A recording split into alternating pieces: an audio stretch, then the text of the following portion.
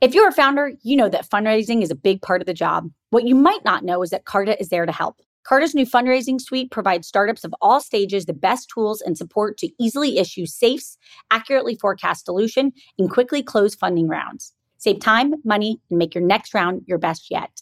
To learn more or to get started, go to carta.com/fundraise. That's carta.com/fundraise.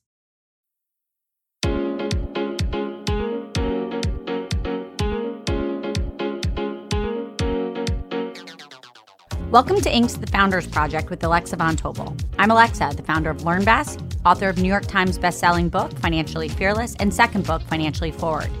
I'm also the founder and managing partner of Inspired Capital, a venture firm focused on the entrepreneurs of the future.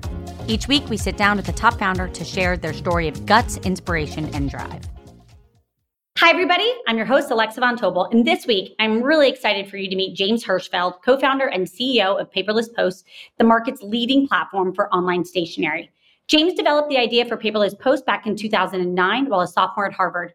Under his leadership, Paperless Post has reimagined the experience of sending and receiving invitations for over 175 million users and pushed the envelope of design and self-expression in modern communication. James oversees the company's creative vision, collaborating with top-tier design partners like Ladure, Oscar de la Renta, Rifle Paper Co., and John Darien, and a leading in-house design team of illustrators, graphic designers, fine artists, letterers, product designers, and brand designers.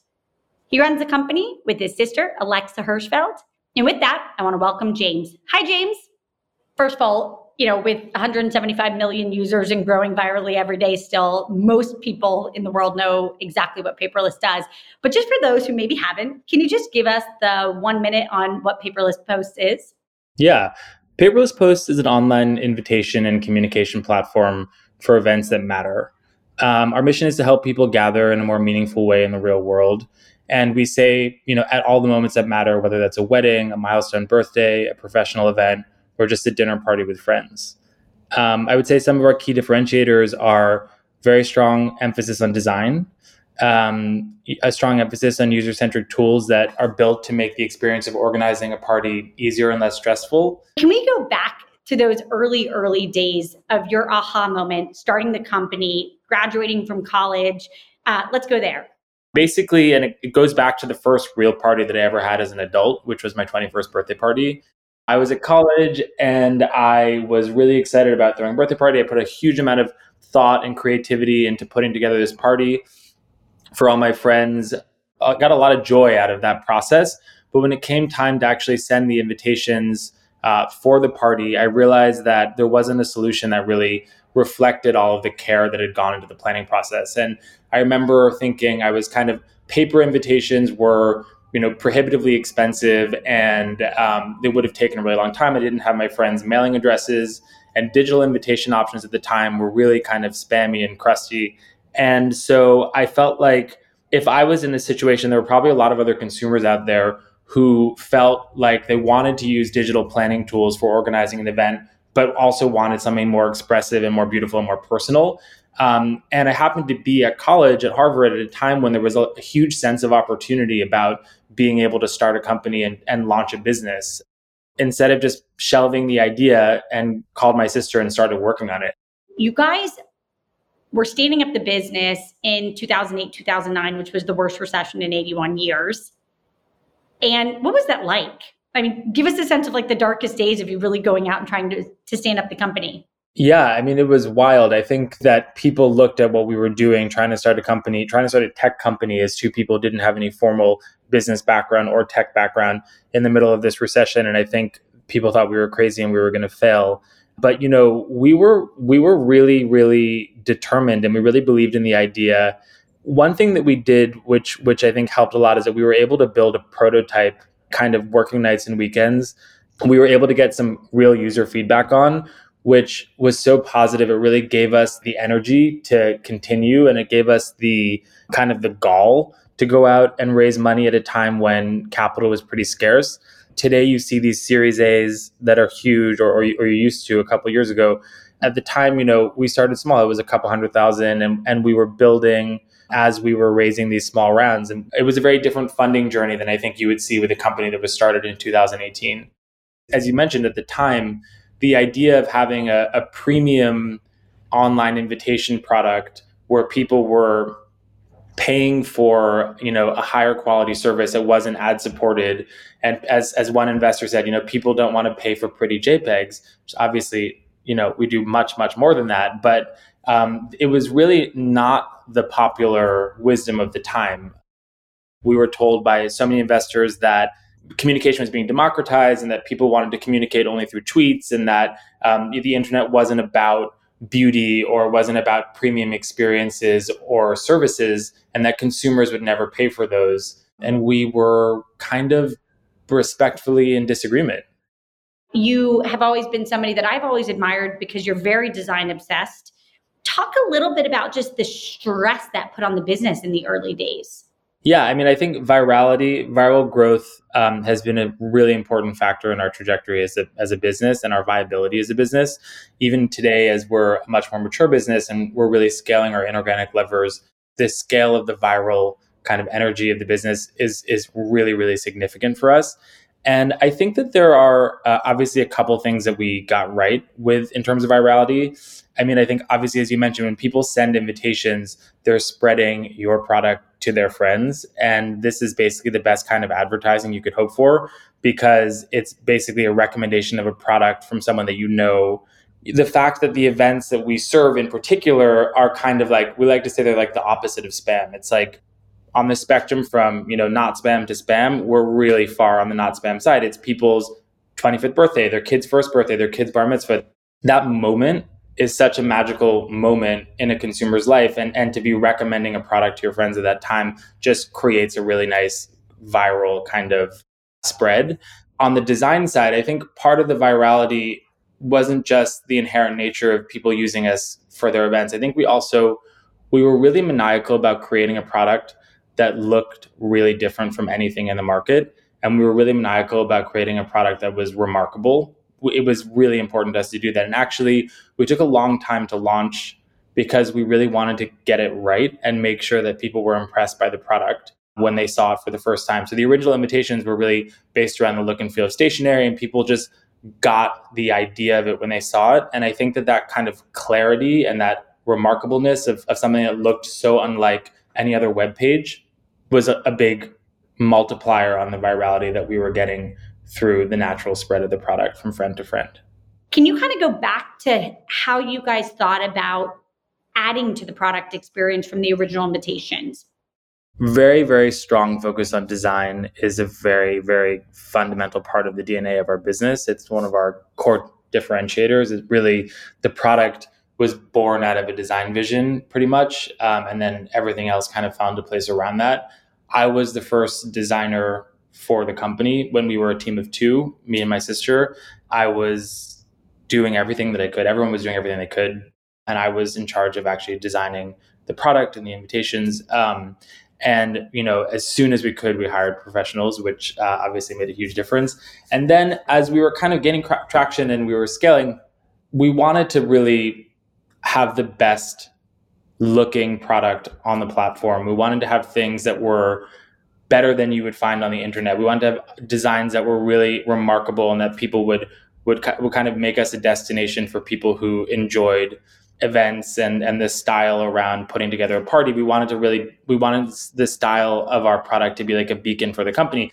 And I realized that in order to achieve all the different looks that we wanted to achieve as a platform, we would either have to have a really big in-house design team, or we would have to start to kind of bring design onto the platform from other designers or brands. And I think, rather than put them on a mood board and try to emulate what they were doing, that the cooler thing to do would be to actually bring them onto the platform if they're willing to come, and to have them be part of our growth, and to actually work with them on exclusive lines. And I think that it all happened very naturally. We sort of started to begin these conversations with partners, and slowly they started to come onto the platform. Now we have about 40 brands, and all of them have pioneered a look and are the best in their field at whatever that is, whether that's textiles or home accessories or stationery or women's wear. And it's really cool working with brands that you admire so much and seeing them interpret a product that you've created. We never wanted to go the crowdsourced approach because we wanted to kind of go straight to the source and go to the best of the best. As you go back, what do you think was like the aha moment where you're like, wow, this is really going to take off? A really important aha moment for me was in April of 2009 when we were coming out of beta and we were rolling out our payment model. And we'd been kind of trying to raise a round, or we'd raised a small round, and we'd been hammered by all these investors, as I was saying before, who were telling us that consumers would never pay for a digital service. We were in a recession, and we knew that we wanted to have a business that could be viable, and we knew that we wanted to have a premium business model or a freemium business model so that we didn't have to rely on advertising, because we really felt that, and this is core to our philosophy of our product and our philosophy around events, which is that, events are special moments in people's lives.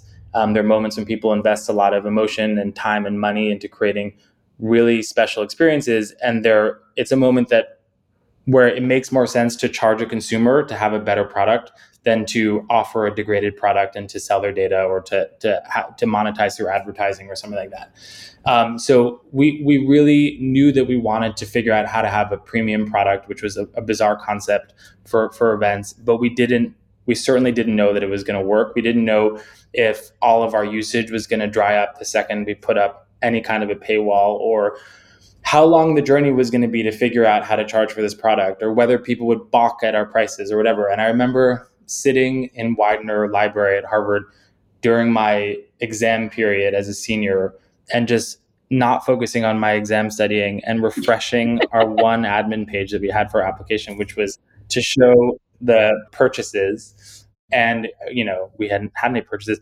And then I remember about 15 minutes after we launched the paywall, refreshing the page and seeing a $15 order come through from someone who I had no idea, I didn't know.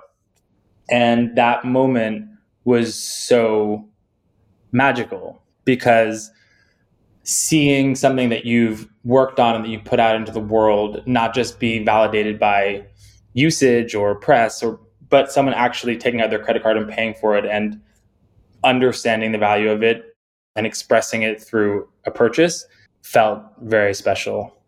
Can you go back? Because you really had to invent your pricing structure. It wasn't, you didn't get to go borrow from the competitor that kind of looks like you. You literally were alone innovating in this category.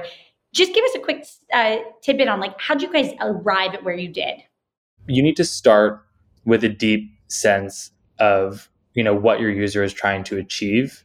And you almost need to start with an empathy for what the situation that the user's in when they're going to use the product that you're designing. With the pricing model, I think we started with a few basic tenets. I think the first was that events are not everyday experiences. They're things that people look forward to. Most people have one or two events within a year.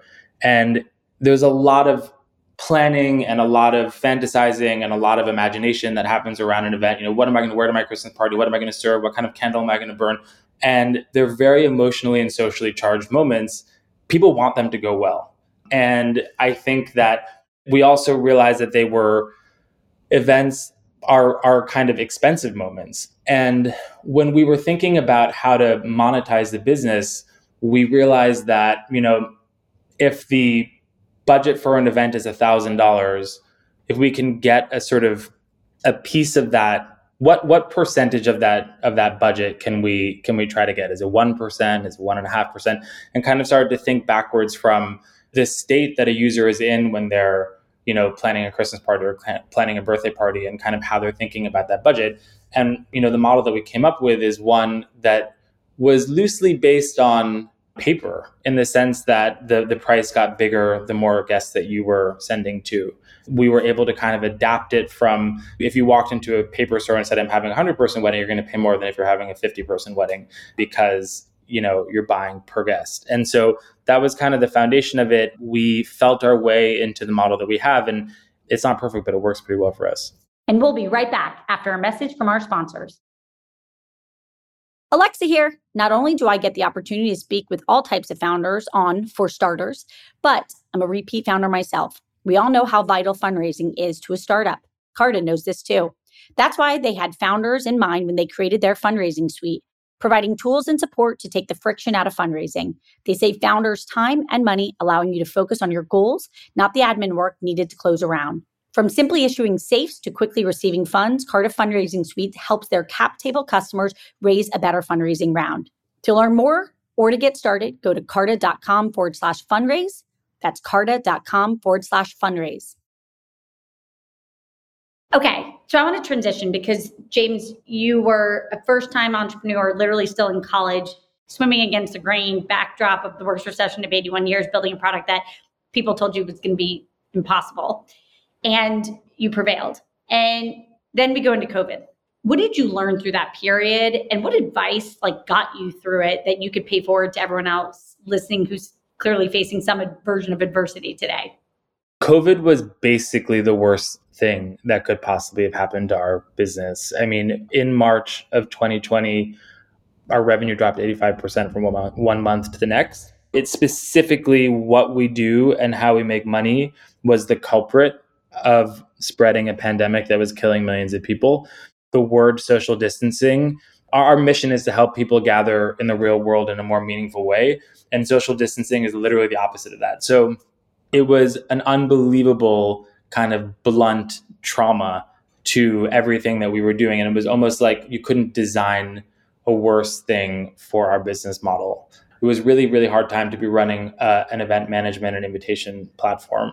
It was really trying to watch something that I had built with my sister and others so carefully and lovingly be impacted so much. And there were a lot of really difficult moments. I think the hardest of which was doing a layoff in June of 2020 that was really devastating. But I have to say in hindsight that I'm really proud of the way that we handled the outcome. And I'm really energized about kind of where we are coming out of it. I think it's the most exciting period kind of in the history of the company.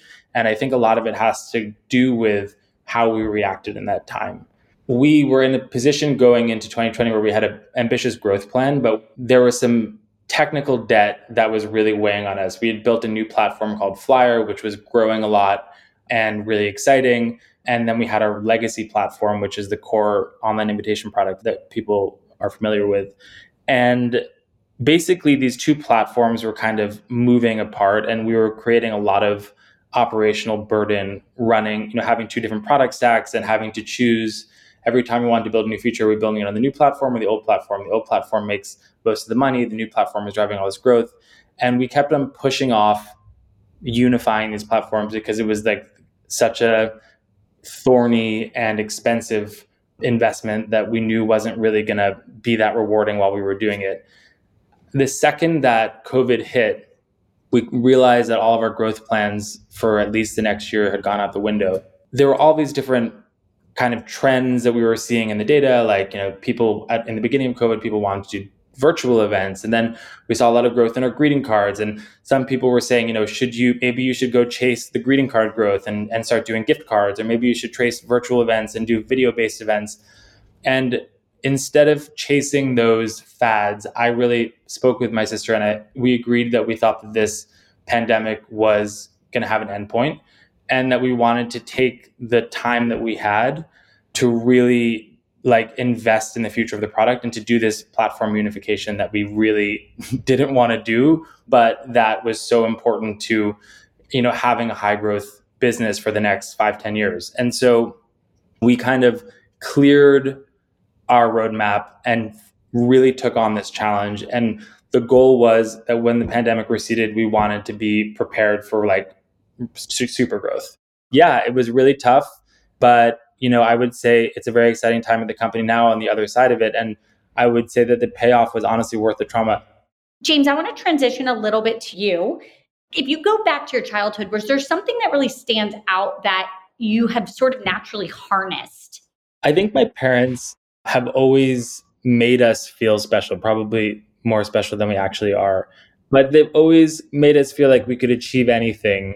And I think if you look back to late 2007, I call my sister. She's working in media. I'm a junior in college studying humanities. And I called my sister and I said, I have this idea. I have this vision. I think I would use this product. And I think millions of other people would too. The decision to then go and invest all this time in creating a product and launching a company that we had very little experience, domain experience in, either tech or entrepreneurship, I think that comes from a deep rooted sense of capability and ability. And I definitely think my parents gave that to us. What would you say was the number one thing that in your like managerial as CEO of the company the whole time that you're really grateful that you got a lot better at? I didn't realize, and I don't know how, I think people who are in the beginning of their journey as an entrepreneur, I think, you learn it pretty quickly. Getting a company off the ground takes a certain type of skill, vision, ability to raise money, ability to inspire a small team to follow where you lead. Running a 100-person company is a completely different skill set. It's really, really, really just like playing a totally different instrument. I've always been very comfortable in the first kind of challenge. Like I'm very vision motivated. What's in my head is very, very clear to me around kind of the consumer need and around how to kind of deliver a great product. Figuring out leveling within an organization or comp bending or quarterly goal setting and reviews. I mean, this is not really like what motivates me naturally. I think as we have grown as a business and we've been at it for a long time, I have, with the help of my sister and others, really come to appreciate that big part of my job and get a lot better at it. I think it is interesting to think about how have I grown. I've never had a manager. I've never gotten a review from a manager. So this is literally my first job. My LinkedIn is pretty boring. It's one line. What are your tricks to managing through the stress? Like how have you over a 14-year period gotten better at stress? I'm a very anxious person generally. I'm motivated a lot by anxiety and sometimes obviously it's a double-edged sword. It can drive you to perform and it can also be crippling. I think for me, the most basic answer is physical exercise. I run every day, at least once a day in the morning. It's the first thing I do when I wake up, and it really resets my brain and it gives me the kind of power and the centeredness to take on everything that's coming my way and with a level head.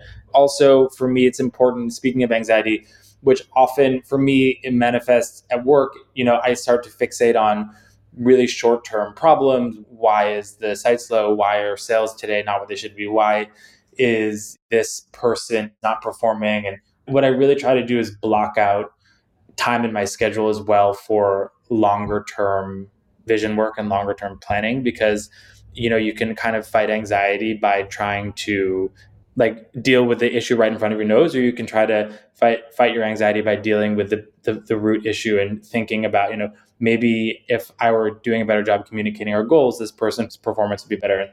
Last question. What do you hold as sacred? Like you've been through all these different chapters of the business, and my instincts are that you have something in there that is sort of sacred to you about how you lead and how you run. And how did you answer that? I think that for me as a founder, the trust of our users is sacred. I think that it's such an honor and such a joy to serve tens of millions of users each year at these moments that are so important to them, and keeping their trust and continuing to improve the product that we're offering them is something that gets me out of bed. It's something that motivates me. It's something that I never wanted to trade in. And I think that gets expressed in a lot of different ways, and having, trying to always strive to have the best product, the most performant product, have the best design. We're lucky to run a company that we use ourselves. We use the product. Our friends use the product. It's not like a SaaS company with 1,000 clients that are all businesses in a specific industry that we're not part of necessarily. It really is a product that is out there that we get to kind of experience and share with the family and friends and stuff like that. So that makes it, I think, the reality of our users more three-dimensional. And I think that their trust and loyalty is sacred to me. Okay, James, I'm going to go to a quick fire round. I'm going to ask a question, just first thing that comes to mind. Biggest pinch me moment to date at Paperless, where you couldn't believe something happened?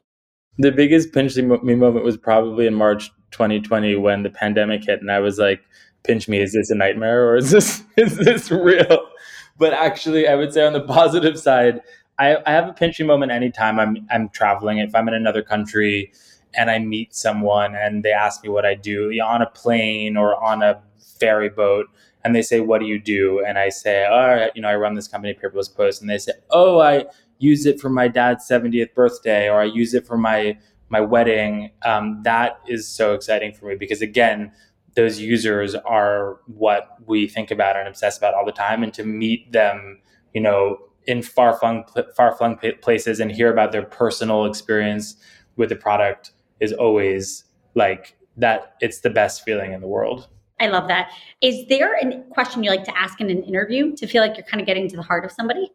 I like to ask people what drew them to the company, to Paperless Post, because for me, I guess my experience in my job is so personal, and I really like to work with people who get what we stand for and get kind of our values on a bit of a deeper level. And so if I can get a sense that a candidate really kind of sees eye to eye on some of the more subtle values, I find that that's usually a great kind of soft question to ask. Is there a book that's changed your life? And it doesn't have to be a business book, of course. It's just a book that you read that you were like, wow, it really left a massive impact on you. Two, I would say the Iliad.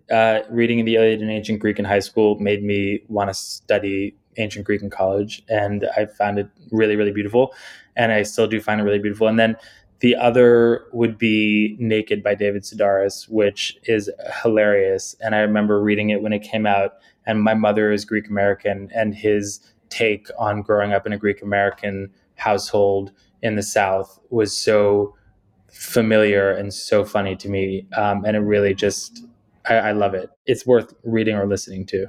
Last question is, outside of Paperless, what's one other category of innovation that's happening in the next 5 years that you're just fascinated by, or that you're paying a bit more attention to? I mean, everybody must say this, but what's happening in AI is pretty wild, especially around a company that is a creative company. It's really something to watch, and it's fascinating. First of all, James, thank you so much. Everybody out there, I'm almost positive all of you have already heard of Paperless Post or used it. But if you haven't, please check out Paperless Post. And James, we're rooting for you. We've been rooting for you for a long time, but you're absolutely just fascinating in what you've been through. And it's just so exciting. And it's so clear that the company has big, bright days ahead. So thank you for all your leadership. And it's just been so fun to have you on today. Thank you, Alexa. It's so fun.